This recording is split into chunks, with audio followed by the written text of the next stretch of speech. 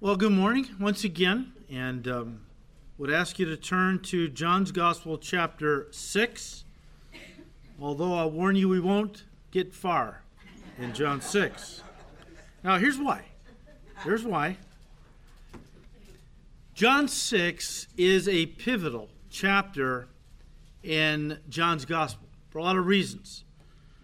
But before we get into it, I wanted to take a couple of steps back and view it in the context of John's entire gospel, which is context is supremely important.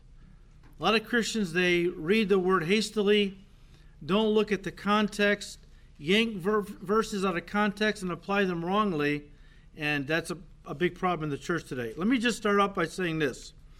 John's gospel, as we've already talked about, is highly organized. Much different from the synoptic gospels, which means similar. Matthew, Mark, and Luke. John's is completely different.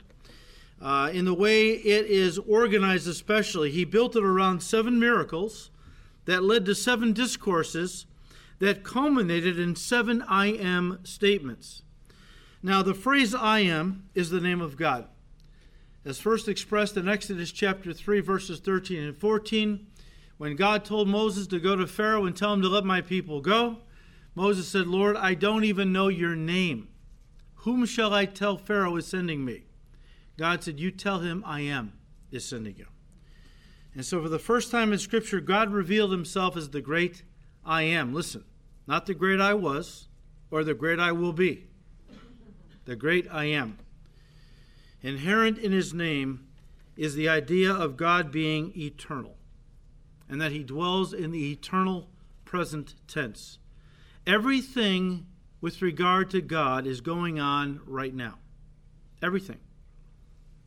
The fall in the Garden of Eden he sees is going on right now, all the way to the culmination in the eternal state at the end of Revelation. It's all happening in the realm of God right now. He is outside of time, and therefore he can see the end from the beginning and tell us in his word things that are going to happen, that when they come to pass, we know that he is God and the Bible is his word. But this sacred name of God, I am, is really 4 letters in the Hebrew. And it's known as a tetragrammaton, which means 4 letters. And the letters are YHWH. Now, no one knows for sure the true pronunciation of YHWH because the ancient Hebrew language used no actual vowels. Okay? On top of that, the Jewish people would never pronounce the name of God because they believed their lips were too profane to utter his holy name. And so when they would read the scriptures and they came to YHWH, they simply bowed their head and said, the name. And then they go on. Well, after a while, they forgot the correct pronunciation. Now, they would probably disagree with that. But really, after centuries of not pronouncing the name, technically, no Jew really knew the exact pronunciation of the name of God. And however, I think Yahweh is probably correct, although most Gentile Christians usually pronounce it Jehovah, and that's fine, okay? The word, though, actually is a verb. The word Jehovah, Yahweh, is actually a verb in the Hebrew. It means to become or to be or to become. The idea being that God wants to be or to become to us whatever we need, which is why the word Jehovah is often coupled with a noun in the Old Testament. And so as we read the Old Testament, we see the name of God, and I've hyphenated these because it's God's name followed by kind of a description of what he wants to be to all of us. So we read Jehovah Shalom. Shalom means peace, right? God wants to become your peace. Jireh means provision, provider. Jehovah Jireh means God wants to become your provider. Victory in the Hebrew is Nissi. So we read Jehovah Nissi, which means I want to become your victory over whatever it is that has you bound, whatever battle you're fighting with, alcohol, drugs, whatever. I want to become your victory. And I'll give you one more. There's others. Jehovah Rohi. Rohi is shepherd. I want to become your shepherd. Something that Jesus presented very clearly in John 10 when he said, I'm the good shepherd. Right? However, guys, the greatest of all is Jehovah Shua. The Lord wants to become your salvation. The Greek name Jesus actually comes from the Hebrew Jehovah Shua. Often it's pronounced Yehoshua or a contraction, Yeshua. Yeshua. God wants to become whatever we need. Well, the thing we need the most, whether people realize it or not, is salvation. And so God the Son, second person of the Trinity, came down from heaven, became a man, and died in our place in the person of the Lord Jesus Christ. Our Yeshua, whose name means the Lord, has become your salvation. In John's Gospel, Jesus called himself I Am, the name of God, coupled with 7 different nouns expressing what he desires to become to people. Now that's, beside his very name, which means I want to become your salvation, right? But in John's Gospel, Jesus coupled the name I Am God with 7 different nouns. Now, think of it as a name coupled with a description. Okay, so think of Phil Ballmeyer, my name, the pastor, a description of what I am, right? We see this all throughout John's Gospel. In fact, he built his Gospel around these 7 I Am statements. I'll hyphenate them so you realize it's a name followed by a description. Jesus said, I am, the bread of life, John 6:35. He said, I am, name of God, the light of the world, John 8:12. He said, I am, the door, John 10, verse 9. He said, I am, the good shepherd, John 10, verse 11. He said, I am, the resurrection and the life, John 11:25. I am, the way, the truth, and the life, John 14, verse 6. And then finally, I am, the vine, John 15, verse 5. Now, guys, each of these statements is a declaration of divinity because inherent in each statement is the name of God. Each of these statements is a declaration by Jesus of his divinity, and don't think this was lost on his enemies. They understood he was claiming to be God in human form, which is why they tried to stone him on several occasions. John 10, verses 31 to 33, after Jesus taught something about himself where he claimed to be God, then the Jewish leadership, what the word Jews means in John's Gospel, then the Jewish leadership took up stones again to stone him. Jesus answered them, many good works I have shown you from my Father. For which of these works do you stone me? The Jews answered him, saying, for a good work we do not stone you, but for blasphemy. Because you, being a man, the Greek says constantly and continually, make yourself God. And so, guys, as we study John 6, understand that the whole chapter is built around the feeding of the 5,000. Now, we've talked about this. There were 5,000 men plus women and children, upwards of 20,000 people. But most of John 6 is built around, well, all of it, because he includes that miracle. All of John 6 is built around the feeding of the 5,000 miracle and contains a very important discourse, culminating and climaxing with his declaration of divinity, I am, the bread of life. Now, I just want to back up and look at this a little bit chronologically because I think context is very important, all right? But from a chronological standpoint, in John chapter 6, we have a small glimpse of the middle part of Jesus' ministry. Actually, chapter 6 encompasses roughly 2 years of Jesus' life, which is really all John gives us in this gospel with regard to these 2 middle years of Jesus' ministry. Obviously, the other gospel writers give us a much more detailed look at the events surrounding these middle years. But you remember, that John is very selective in his gospel presentation. This is especially true with the miracles that John chose to include in his gospel. He chose 7 miracles very specifically, primarily to communicate something important. Remember, he said at the end of his gospel, and we're not left to guess what his theme was. He tells us, John 20, verses 30 and 31, it says, "And truly Jesus did many other signs, miracles, in the presence of his disciples, which are not written in this book. But these are written that you may believe that Jesus is the Christ, the Son of God, and that by believing you may have life in his name." Guys, as we've already said, John's gospel is organized in such a way that he skips over large chunks of Jesus' ministry to focus on only the events that are germane to the theme of his gospel, which is to prove that Jesus is the Christ, the Son of God, so that people might believe, put their faith in him, and receive eternal life. That's his whole purpose for writing his gospel. Now, the miracle of the feeding of the 5,000 is the only miracle, as we have said, of Jesus that is recorded in all 4 gospels. Now, I don't know about anybody else, but it says to me, that the Holy Spirit chose to record this miracle in all 4 gospels. He repeated it to us all 4 times through 4 of the gospels, because he was trying to reinforce something in our thinking. And that, I believe, that was that study this miracle and the surrounding events that took place because of it. Because there is a larger lesson to be learned than just Jesus showing compassion on a bunch of hungry people on that day and feeding them with physical food.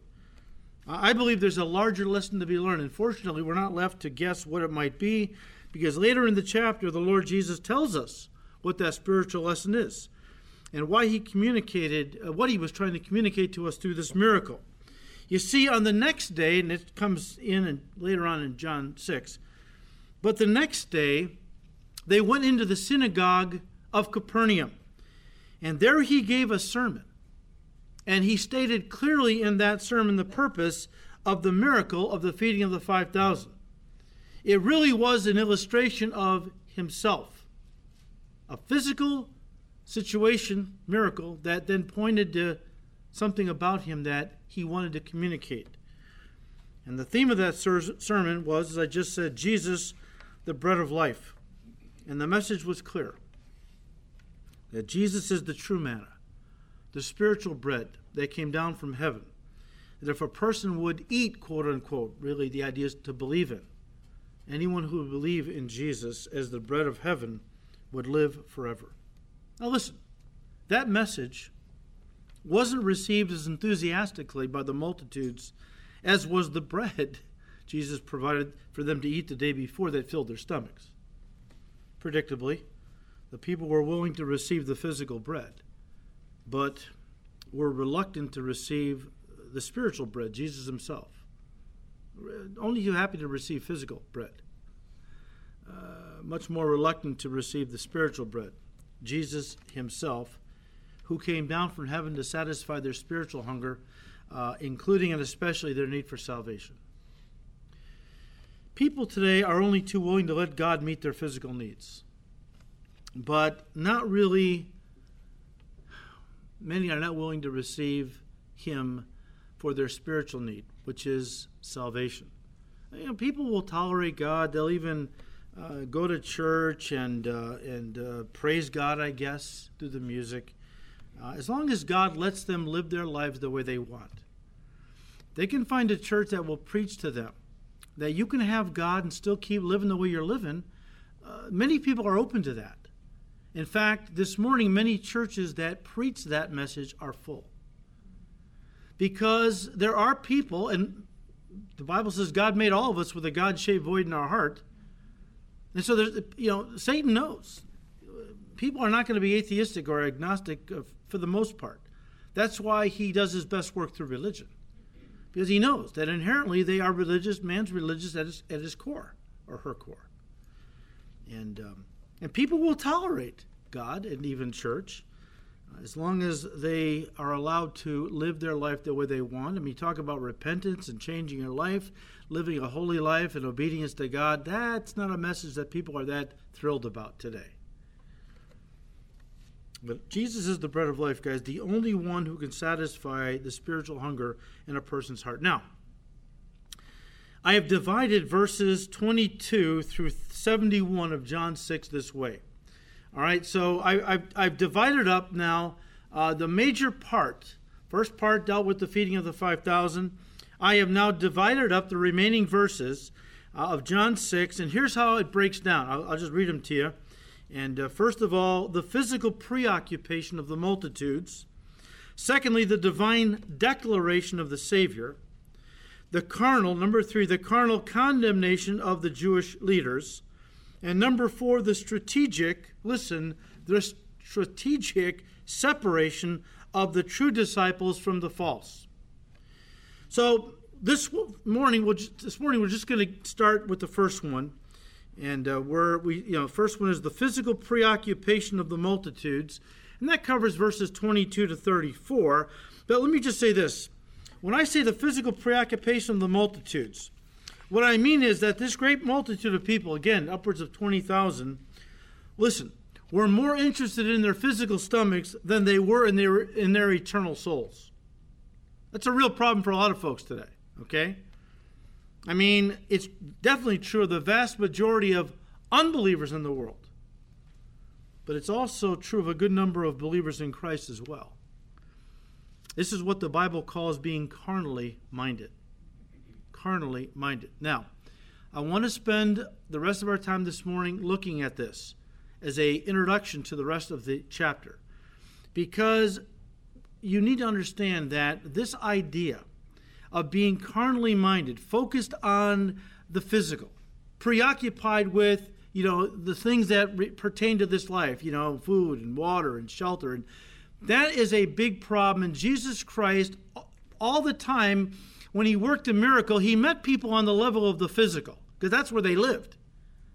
But then tried to elevate their thinking to the level of the Spirit, which is what they needed. And so because that theme undergirds the entire rest of John 6, I want to focus on it. First of all, looking at the carnally minded unbeliever. Turn to John 8.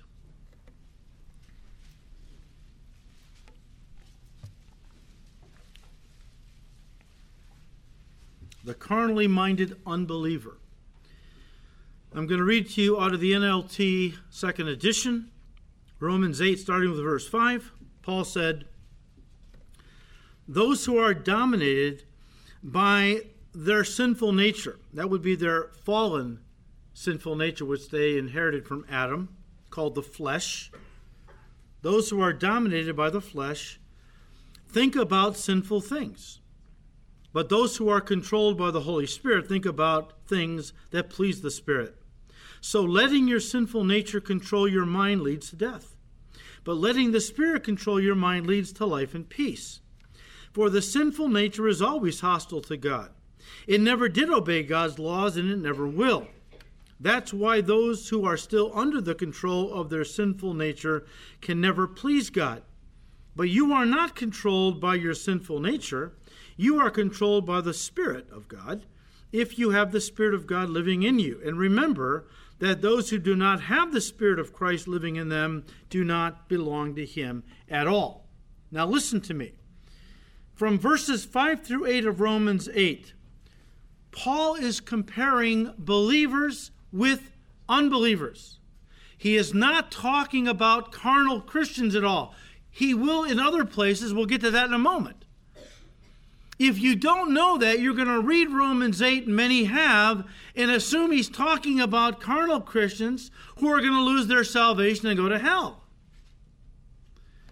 The truth being presented in Romans 8 is a positional truth, not a practical truth. Our Christian life is lived in both realms. Positionally, we are in Christ, as Christians. We are in Christ, holy, blameless, sinless, bound for heaven. As believers living in these fallen bodies still, we're going to blow it. We're not perfect. We're not blameless as far as, things we do. We are guilty of different things and all. So when you read Romans 8, do not read it as if Paul is talking about carnal Christians. He's not. Okay? When he talks about the mind, understand that it's different from the brain. The brain is part of our physical man, whereas the mind is the soul, or the consciousness of a person, which is non-physical. When Paul talks about the mind, he's not talking about the ability of the brain to think or reason. He is talking about the mind in the sense of, listen, the focus or preoccupation of one's life. When Paul talks about the mind in Romans 8, he's talking about the focus or the preoccupation of one's life. To be carnally minded speaks of someone who is dominated by and preoccupied with the things that pertain to their body appetites. Those things that are under the control of their fallen nature. It's what Paul called the lust of the flesh. Flesh being another word for our fallen nature. To be carnally minded speaks of somebody who is dominated by their fleshly desires. Their mind is consumed with satisfying their body appetites. Okay? This person is controlled by their fallen nature, guys, because they are unsaved. That's the point Paul's making. To be spiritually minded speaks of someone who is dominated by and preoccupied with the things of the Spirit of God. This speaks of a person who was born again and has the nature of God and the Spirit of God. And that's what happens when the Spirit of God moves in at the moment of salvation. He gives to you instantly the nature of God. Okay? The nature of God. Now you have two natures. Remember Paul talked about this in Galatians 5? Before we were saved, we had one nature, a fallen nature, which we inherited from Adam, right? And as such, our fallen nature controlled our thinking. It dominated our lives, right? Once we got saved, the Spirit of God moved in and brought the nature of God. We were now born again of the Spirit. And now we have two natures. And as Paul said, they're constantly warring with each other for who's going to have dominance of our lives, right? The flesh wars against the Spirit, and the Spirit wars against the flesh. And these two are in constant opposition to each other so that we don't always do the things we want to do, right? We want to live for God, want to obey God. But sometimes we let the flesh get the best of us. It rises up, and we do some things that we know are wrong. We fall into various sins and so on. I just want you to know that when a person is born again, the Spirit of God, the nature of God comes within them. And now, in general, they are controlled by their new nature in the Holy Spirit. Unbelievers continually set their minds on the things of the flesh, and that would be material possessions, physical pleasures like, partying, recreation, getting high, entertainment, sex, all that stuff. That's what dominates the minds of unbelievers primarily. Now, that doesn't mean they never go to church. That doesn't mean that they may not sometimes volunteer in the local soup kitchen. Doesn't mean around Christmas time they can't work with children's organizations to help kids have toys for Christmas. It simply means that their soul, their consciousness, is basically under the control of their fallen nature, because they only have a fallen nature. They don't have the Spirit of God in them or a new nature, okay? One author put it well. He said, and I quote, "These people are completely consumed and dominated in their thinking by the things that gratify their fleshly desires. There is no desire or thought of future rewards or future glory. They live for the moment and for the pleasure they can get now. They are hedonists and materialists who have no desire for spiritual things except to give God lip service at the appropriate times," end quote. Now, many of these folks call themselves Christians. Why? Because they go to church. Okay? As just said a moment ago, right now all across America there are people in church who are religious unbelievers. They are religious unbelievers. And they believe it's good to go to church because I don't want God mad at me. Good people go to church, and if I offer enough works, he'll be happy with me and I can earn heaven. So that's why a lot of unbelievers who are religious go to church. Many of them call themselves Christians.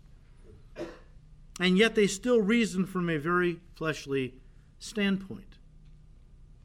I've heard things like, I can be a Christian and still live with my boyfriend or girlfriend. I mean, after all, we love each other. A piece of paper is not going to prove our love for each other, that kind of thing. Or, for young people, so I can read the Bible and still get high. God made pot. It's natural. Well, so is arsenic. You wouldn't want to be consuming that, would you? Or a hemlock.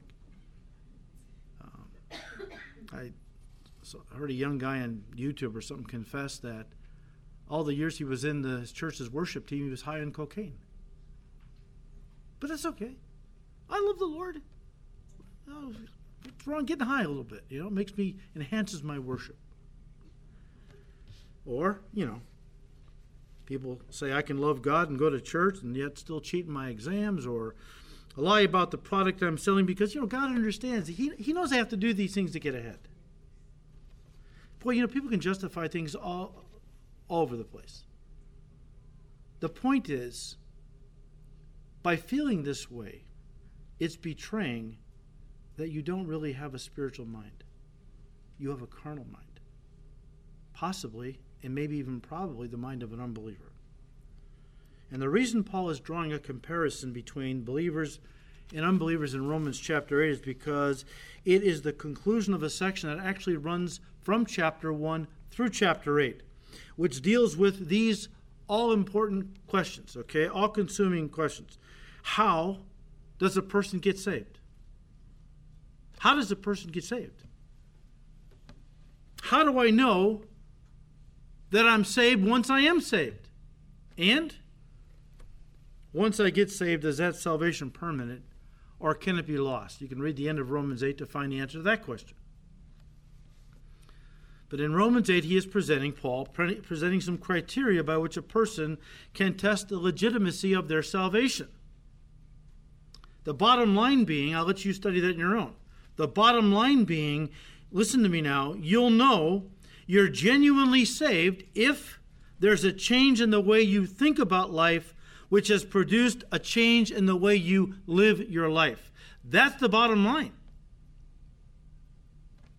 Galatians 6, verses 7 and 8. Paul said, don't be deceived. God is not mocked. Whatever a person sows, that he or she is also going to reap. For if they sow to the flesh, in other words, if they live to satisfy their fleshly desires, well, of the flesh, they're going to reap corruption, hell. But he who sows to the Spirit, lives for God now, will of the Spirit reap everlasting life.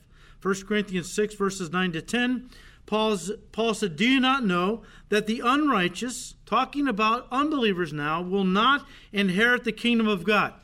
He said, do not be deceived. A lot of people have deceived themselves.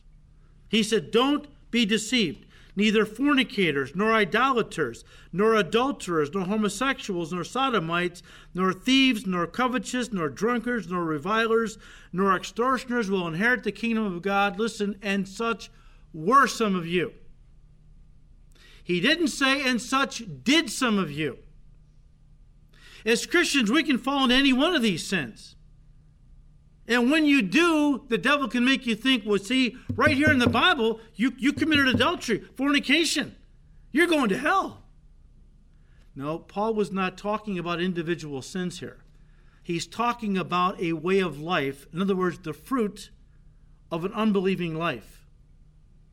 John made it very clear, 1 John chapter 3, if you're really born of the Spirit, if you're really a child of God, you cannot live habitually in sin. Yes, we can all still sin, and we do. But anybody who claims to be a child of God and goes on living in unrepentant, guilt-free sin is fooling themselves to think they are a child of God on their way to heaven. And that's what Paul is saying. Again, in 1 Corinthians 6, like in Romans 8, he's trying to contrast believers with unbelievers.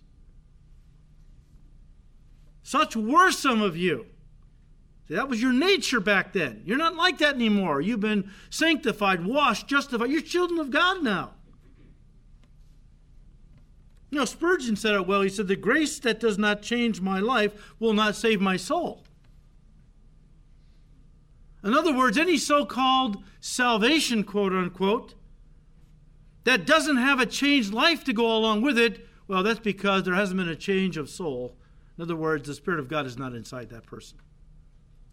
And anyone who thinks they can live an unchanged life and still consider themselves to be a Christian, as Paul said, you are fooling yourself. And you know what? Wise up now while there's still time to repent, because if you wait till you stand before the Lord Jesus, it's too late to change. Can't repent then. Now listen, it is possible to be a Christian and still be carnal. That's the second point I want to bring up this morning. The carnally minded believer. We looked at the carnally minded unbeliever. How about the carnally minded believer? Paul, in 1 Corinthians 2, verse 14 through chapter 3, verse 1, Paul divided the world into these three categories. You ready? The natural man, the spiritual man, and then the carnal man. Let me break those down a little bit. The natural man is a term, guys, that speaks of someone who has been born into this world through the natural process, as we all were, right? But who has not been born again through the Spirit. Read John 3. 1 Corinthians 2:14. But the natural man does not receive the things of the Spirit of God, for they are foolishness to him or her. So listen, before we got saved, we didn't have the Holy Spirit inside of us, right? We were natural men and women. In other words, only born physically. We weren't born again spiritually, okay? And anyone who is a natural man or woman, they look at us and they can't believe. They think we are the ultimate fools. Because here we are living for God, you know. They don't even believe in God, many of them. Here you're living for God, you know. They ask us, you know, how much time do you spend in church every week? Oh, I go Monday night to prayer. I go Wednesday night to Bible study. I go Sunday morning. Sometimes I even go, another day if there's a special event. Are you out of your mind? They tell you. Are you crazy? How much do you give to God every week for your offering? You tell them. They can't get their mind around how you're not partying anymore. You're not sleeping around. No, I don't have a heart to do that anymore. God's delivered me from. Really? They just can't. You are an enigma. Now, nobody likes to think they're off base. So they got to think, I'm normal and you're goofy. I'm not goofy. Nobody wants to say I'm goofy. Everyone else has to be goofy. Until God convicts them, it works on them, and eventually many of them get saved. And then, of course, then they're on the side where we are, right? And they understand what it was like to have that natural mindset. But listen, the word natural in verse 14 in the Greek is sukaikos. And it speaks of the soulish person. A person who lives to satisfy their bodily appetites, just like an animal. God made us a triune being. Body, soul, and spirit, just like God is a triune being. Father, Son, Holy Spirit. Man communed with God, was connected to God in the realm of the Spirit, spirit to spirit. Garden of Eden, Adam sinned. His spirit died. Eve as well. Every one of us born of Adam, physically, we have been born a two-dimensional being. We have a body, we have a consciousness, but we have no spirit. It's dead. As such, we can't commune with God. We can people pray to him who aren't believers, but they can't commune with him. In our fallen state, we were like animals in the sense that animals are two-dimensional creatures as well. They have a body and a consciousness. They're alive. And what do animals live for? Well, they certainly don't live to worship God or to serve God or to commune with God. They live for food, drink, sex, shelter. I mean, that's survival, right? But once we gave our heart to Christ, the Spirit of God came in. Our spirit was born again. We were again connected to God, spirit to spirit. And that was a whole new life, a whole new level of existence. Paul contrasts the natural man with the spiritual man, pneumatikos. Pneuma, the word for spirit in the Greek, eikos, to be controlled by, dominated by. He talks about this spiritual man in 1 Corinthians 2:15.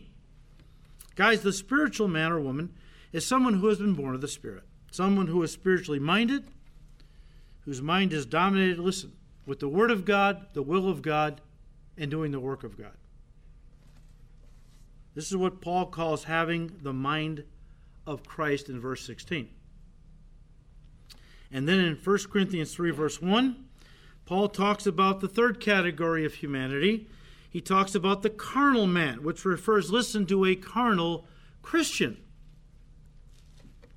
Now, many believe that so-called carnal Christians, quote unquote, are not really Christians at all. I've heard people say this. There is no such thing as carnal Christians. Those are unbelievers, they say. Well, but Paul addresses them as brethren. He says that the church of Corinth had received all the gifts of the Holy Spirit. God doesn't give gifts of the Holy Spirit to unbelievers. He said they were babes in Christ. Look, the word carnal is the Greek word sarkikos. Sarx, the word for flesh, could be the physical body, but it also could be a reference to our fallen nature. And that's exactly how Paul uses it here in 1 Corinthians 2 and 3. The Greek word means to be dominated by the inclinations of the old fallen nature, the carnal man. To be dominated by the inclinations of the old fallen nature. Look, Paul was telling these people, the Corinthians, that after 4 or 5 years of being Christians, they have barely come through the door of salvation. They haven't gone hardly anywhere. They've just gotten into the door of salvation.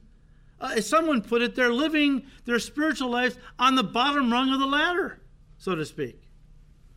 He's saying, in effect, to the Corinthians and to a lot of others in the body of Christ, you have put yourself in a position where your relationship with God is literally profiting you nothing apart from being saved. It's what Alan Redpath, if you ever want to read somebody that's not going to beat around the bush, read some Alan Redpath. He said the carnal Christian is a child of God, born again and on his way to heaven, but he is traveling third class. Look, Paul had ministered in Corinth for 18 months. And yet when he left, he considered them still babes in their faith. And then a few years later, when he wrote 1 Corinthians back to them, at that time, the time of his epistle, he says, even now you're still carnal, in verse 3. Hey, they had no excuse, guys. No excuse. Paul the Apostle had planted that church. Paul the Apostle fed them with good spiritual food, not the junk food of man's wisdom, like we see in so many churches today, which are very man-centered, feelings-oriented, The Word of God is given lip service to, but many times it's really psychology and these other worldly, wisdom of man that's really exalted, because that really is going to help people, not the Bible. That's how a lot of pastors think today. I believe the Word of God is living and powerful. I believe it is the only thing energized by the Holy Spirit that can radically transform a life. That's me, and I know most of you. But these folks had no excuse. Paul planted them, Paul fed them, and they didn't grow up. Why? Because they chose not to grow up. Guys, we can't live our Christian lives thinking that growth is going to be automatic. A lot of Christians are living their Christian lives on autopilot and expecting God to do all the work. Like they don't have to just because they exist and they're Christians. That's all they need. God's going to do the rest. Because of it, we see a lot of spiritual babies in the body of Christ. Let me just contrast briefly. Physical babies with spiritual babies, okay? Physical babies can't feed themselves, right? Especially not anything like meat. Well, Paul said in 1 Corinthians 2, verse 2, I fed you with what? Milk. I couldn't give you anything stronger. I couldn't give you the meat of the word, deep doctrine, because you couldn't handle it, because you chose not to handle it. Physical babies are totally self-centered. Moms, you've experienced this, right? Physical babies are totally self-centered. They don't care about anyone else. And if they can't have their way, can't have what they want, they scream and throw a tantrum. I've seen a lot of Christians like this over the years. When God doesn't let them have what they want, they kick and scream, and God doesn't love me, he's not good, and I want nothing to do with him, blah, blah, wah, wah, wah, Well, here, have a bottle. Go calm down.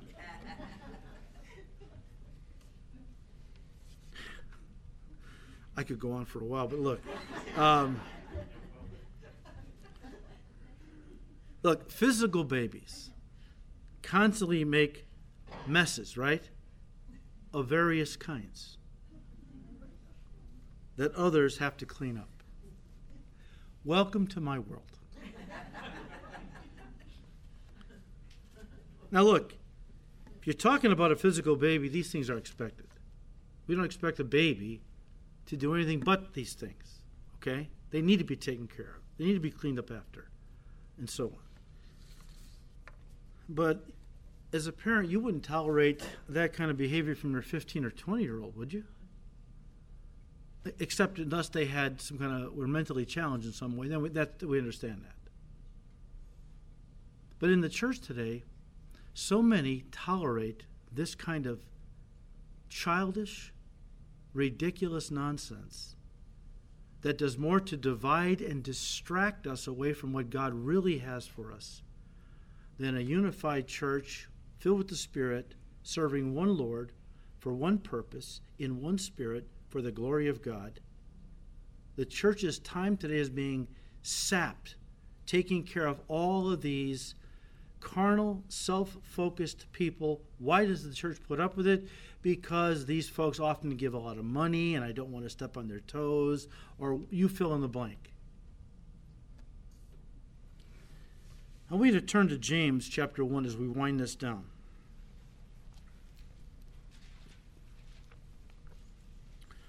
Because James actually puts his finger on the difference between mature believers and carnal believers. Not that he even says it directly, but it's definitely implied. James chapter 1, starting with verse 2. My brethren, count it all joy when you fall into various trials, knowing that the testing of your faith produces patience. But let patience have its perfect work, that you may be perfect, the idea is mature, and complete, lacking nothing. Guys, right up front, James presents the difference between spiritual and carnal believers. Here it is. It comes down to how they see trials and how they receive trials. At the core is how each sees this life. Carnal Christians look at life from earth's perspective and view their Christianity as a vehicle through which God is going to bless them. Didn't Paul talk about these folks in 1 Timothy 6? Some think that godliness, some think that being a Christian is a means of what? Gain. I'm a Christian because I was promised a lot of goodies. That guy on TV I sent $50 to, he promised me, or she, that if I became a Christian, boy, was God going to bless me. And so I'm waiting for the goodies, God is a divine vending machine. You put the money in, pull the handle, and out come the goodies.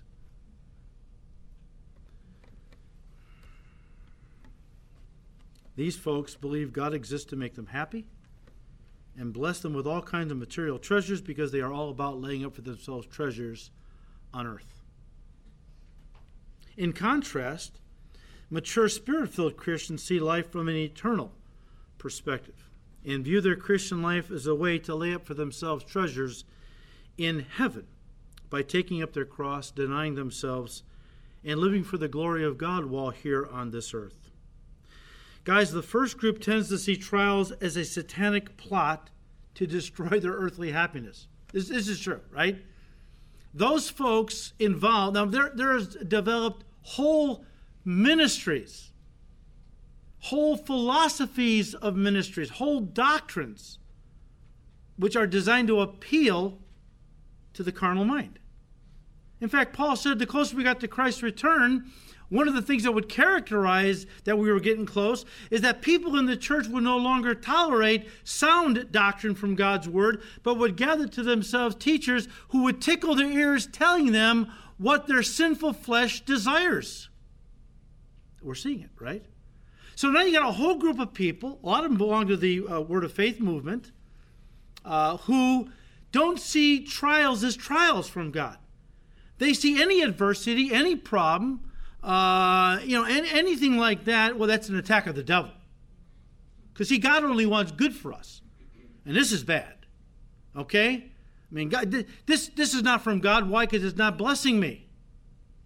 And because God only wants to bless his kids, anything that brings adversity my way or heartache or pain, that's of the devil. And I need to rebuke the devil, right?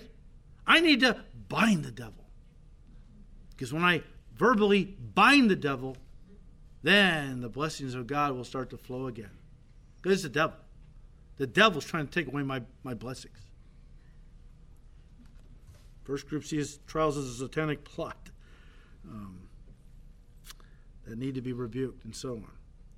Whereas the second group, Spirit-filled Christians, see trials as being necessary, listen, for growth and spiritual development, a part of God's plan to better equip them for the work that the Lord has for them in this life.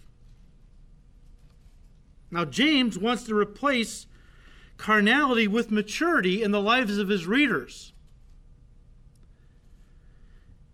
And so he is trying to get them to see, not easy today, he's trying to get them to see that their difficult circumstances are actually a positive thing. A blessing from God to grow their faith and better prepare them and equip them for the rigors of ministry, which is what life is really all about, serving the Lord once you're saved.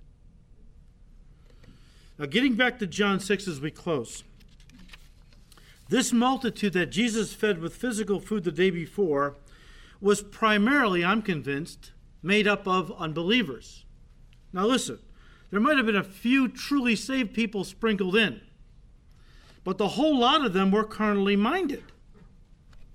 We know this because of how the Lord himself addresses their desire to be near him. And they, next morning, after they had been fed the food and were glutted and fell asleep, like after a hearty Thanksgiving meal, next morning woke up, hey, I'm hungry. Maybe Jesus will make some bacon and eggs. Where's Jesus? Oh, there's the boat. It ran around and found Jesus and his disciples. John 6:26, Jesus answered them and said, most assuredly, I say to you, you seek me, not because you saw the miracles which pointed you to me as Messiah and Savior. You only seek me because you saw the miracles, but not because you saw the miracles and came to me as, accepted me as your Savior, but because you ate of the loaves and were filled. You see, the reason I brought all that up with James is trying to elevate the thinking of his readers from the carnal to the spiritual. Folks, this is in essence what ministry is really all about, especially pastoral ministry. It's all about trying to get people, and ourselves included, thinking more on the level of the Spirit and less on the level of our physical, fleshly needs. Not that those are evil. You need to eat, need a place to sleep, roof over your head, need clothes. Jesus was supremely concerned about physical needs. That's why he met needs, physical needs, all over the place, but then never left it there. He used the opportunity after they, look, the way we feel is, look, if we're going to minister to homeless people that are hungry, let's feed them. A person with a hungry stomach is not going to want to listen to spiritual truth about how much God loves them. So we're doing what Jesus did. We go out there, we feed them a nice meal, and after their stomachs are satisfied, now we give them the gospel. Let me tell you what your real need is. I mean, you could come to me, and if I had the resource, I could give you bread, food every day of your life. Till you die, you still go to hell. What you need is to understand your greatest need is not physical, it's spiritual. Let me tell you about the bread of life, because he's the one you need to partake of. And so Jesus is going to use this interactive sermon, interactive because he was questions and answers, to try to elevate their thinking and perception of life from the physical to the spiritual. Now, let me just set this up for next time. Next Sunday, I have a special message prepared about what I've called the new beginning, looking at the new thing I believe God wants to do in the coming year. The week after that, we'll get back in John 6. And let me just set it up quickly. We're done. But I want to just set up the next section, John 6:22 through verse 40, by saying it's built around three questions that the multitudes asked Jesus. Verse 25, Rabbi, when did you come here? Verse 28, what shall we do that we may work the works of God? And then verse 30, a two-part question that looks like two questions but is one. What sign will you perform then, that we may see it and believe you? What work will you do? Now, let me just end by saying, if you're here this morning and you're thinking, I've never received Christ, like he's talking about, that's where everything begins. And so come on up so we can pray with you and give you a Bible. That's where it all begins. But if you're sitting there thinking, look, I think I might really be saved, but I think I'm more carnally minded than I am spiritually minded. And how can I change that, especially for this new year? Okay? Well, then keep these scriptures in mind, and I'm sure you can come up with many of your own. These are the ones that popped into my head as I was thinking about this. Keep these scriptures in mind and pray every day that God will give you the grace to put them into practice in your daily life. Okay, here they are. James 4:8, draw near to God, he will draw near to you. Again, guys, you can't live your Christian life on autopilot. You can't just assume you're going to grow simply by being a Christian and not putting any effort in. You need church, Bible study, Christian fellowship, serving the Lord. Draw near to God, he will draw near to you. Colossians 3:2, set your mind on things above and not on things on the earth. Let that thinking dominate your mind. Number 3, Matthew 6:33, Jesus said, seek first. Word means supreme. Seek first in the sense of supremely. God's kingdom is supreme over any kingdom of man, any material blessings or possessions of man. The kingdom of God is superior above all that because it's eternal. Seek first the kingdom of God. In Matthew 6:20, seek to lay up for yourselves treasures in heaven, not on the earth. If that is your mindset going into the new year and you pray constantly, fervently that God will begin to make that a reality, he will. I'll just leave you with a little from my heart. Just may our precious Lord give us the grace to be spiritually minded in the coming new year and beyond.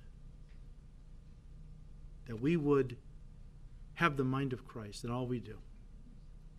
That we would say to ourselves, I'm tired of being half-hearted. I love God with half my heart, the world with the other half. I'm tired of being a carnal Christian. I'm tired of living between Egypt and Canaan. I don't want to die in the spiritual wilderness.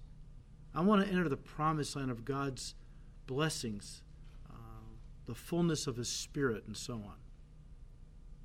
May God give us the grace to have that heart, because if we do, I believe he will bring us into that higher level of relationship with him this coming year. Father, we thank you for your word. We thank you, Lord, for all that you have given us in your word, all things that pertain to life and godliness. And Father, we pray that in this coming year you would do a new thing in our church in general, but in our lives in particular. That, Lord, we would stop riding the fence, trying to have the best of both worlds. And that, Lord, you'll give us a holy passion to be all in for you and to go all out in service to you. Lord, send the fire of your Spirit to fall on us, to burn up the chaff of carnality, compromise, apathy, and complacency. Replace it, Lord, with a holy passion for you, for your word. to see souls saved and you glorified. Father, we thank you. We ask all this in Jesus' precious name. Amen.